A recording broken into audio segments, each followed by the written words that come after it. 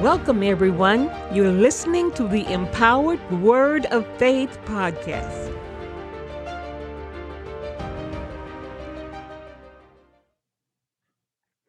Hello, this is Evangelist Elfrida Lockett Evans.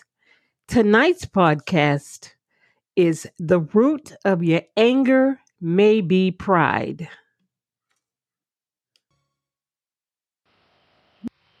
This afternoon, we're going to be talking about two important words. They are anger and pride.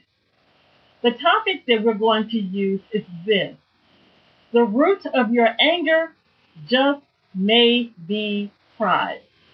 See if you agree with me when we're finished. Ephesians 4:26 through 27 says, "Be ye angry and sin not. Let not the sun go down upon your wrath, neither give place to the devil." Recently, I had an experience with an individual that left us both disturbed. I believe that we both want to resolve a difference of opinion that we had. I was asked to give my opinion on a particular topic. Unfortunately, my opinion was not the one that the receiver expected to hear. That person became very angry, leaving me to wonder why my opinion was sought in the first place. Since anger is a universal emotion, I thought this would be a favorable place to discuss it. My position is this. I'm not going to lie and provide a positive assessment when I do not feel that one is due. These are the questions that I would like to discuss. Number one, what could I have done to avoid the angry response that I received? Was there something in my presentation that fueled the angry response? If so, could I have sidestepped the issue rather than be a participant in the disagreement? Number two, was I the cause of the angry response that I received? Number three, how does one respond to anger in another individual? The first thing that I decided to do about the situation was to pray about it. I went to God in prayer, asking Him to search me to assure that my behavior was not the cause of the problem. The Bible tells us to follow peace with all men, and I desired to have peace in this situation. Hebrews 12:14 through 15, follow peace with all men and holiness, without which no man shall see the Lord. Looking diligently lest any man fail of the grace of God, lest any root of bitterness springing up trouble you, and thereby many be defiled. When I went to God in prayer, He did not speak to me directly, but He spoke to me through the upcoming Sunday school lesson, number 11. My answer was found in the Bible Expositor and Illuminator in the commentary related to Colossians 2:9 through 10. Those scriptures. For in Him dwelleth all the fullness of the Godhead bodily, and ye are complete in Him, which is the head of all principality and power. I'm going to quote directly from the lesson because it so clearly explained what I needed to know about anger. Remember that humility is knowing who you are not. Jesus was despised and rejected, so you should not expect praise and appreciation, but love people regardless of how you are treated. One of the facets of this is that you no longer need to be angry with anyone. Anger is triggered by expecting to be treated in certain respectful ways, and if you're not, you become offended. The problem is pride and a sense of entitlement. If you remember that you are complete in Christ, you can adjust your attitude and love a person who otherwise would have offended you. Wow, I thought. God gave me the answer that I needed concerning that other person's problem, and that problem was pride. That individual felt offended because they expected me to give one assessment when I gave another. But wait a minute. It's so easy to see the fault in another individual, isn't it? God quickly reminded me that when we seek Him for an answer, we have to be certain that we get what we need concerning ourselves. A disagreement involves two people.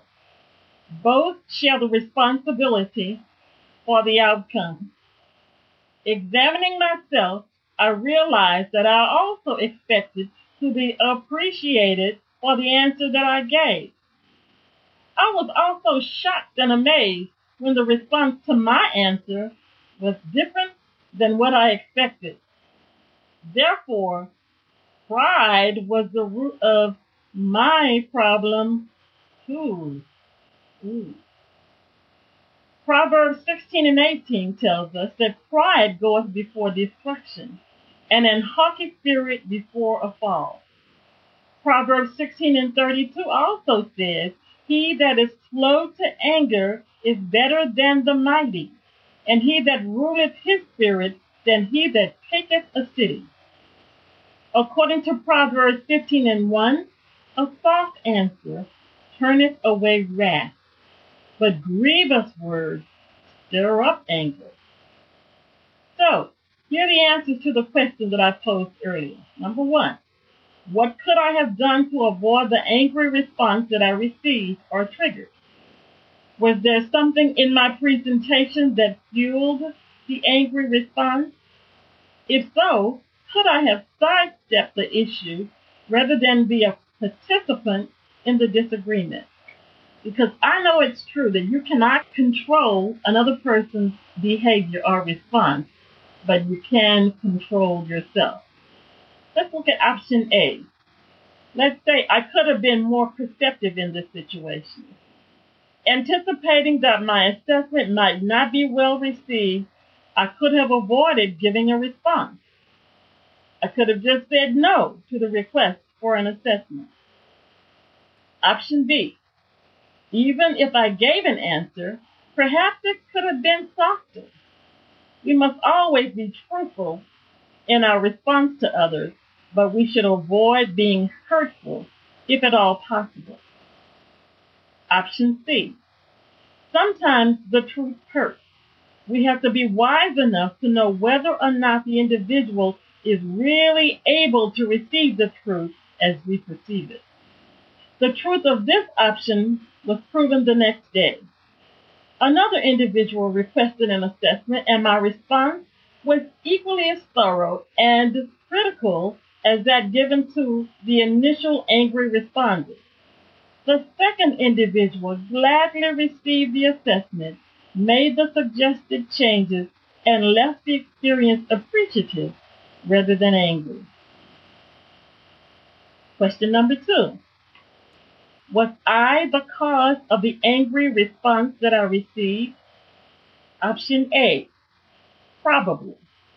Since I'm so accustomed to having my assessments received in a positive way, perhaps I was a little pompous. Gotta watch that pride thing. Remember, pride caused Satan to be kicked out of heaven and can infect us all if we're not careful. Option B, maybe not. Perhaps the individual had other issues that caused her response. I can only fix my issues. Still, fix me, Jesus, and pray for the issues of others. Number 3, how does one respond to anger in another individual? Answer, it depends on how the anger manifests itself. Option A, when the person is angry but non-combative. Don't argue. If the person is willing to talk, stay calm and hear them out.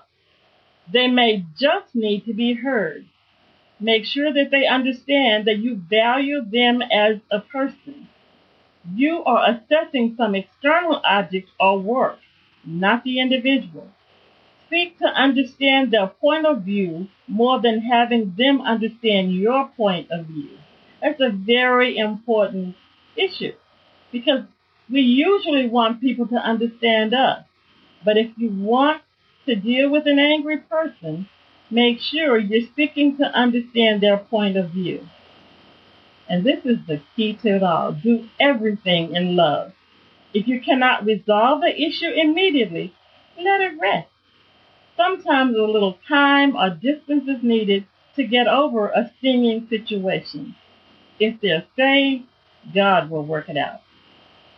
And then option B to that same question, when the person is angry and losing self-control, maintain a posture that does not intimidate. Pray. If necessary, run. Just a hint of humor. Christian relationships should never collapse this far. But just in case it does, pray and run fast. May God bless you as we all grow in Christ.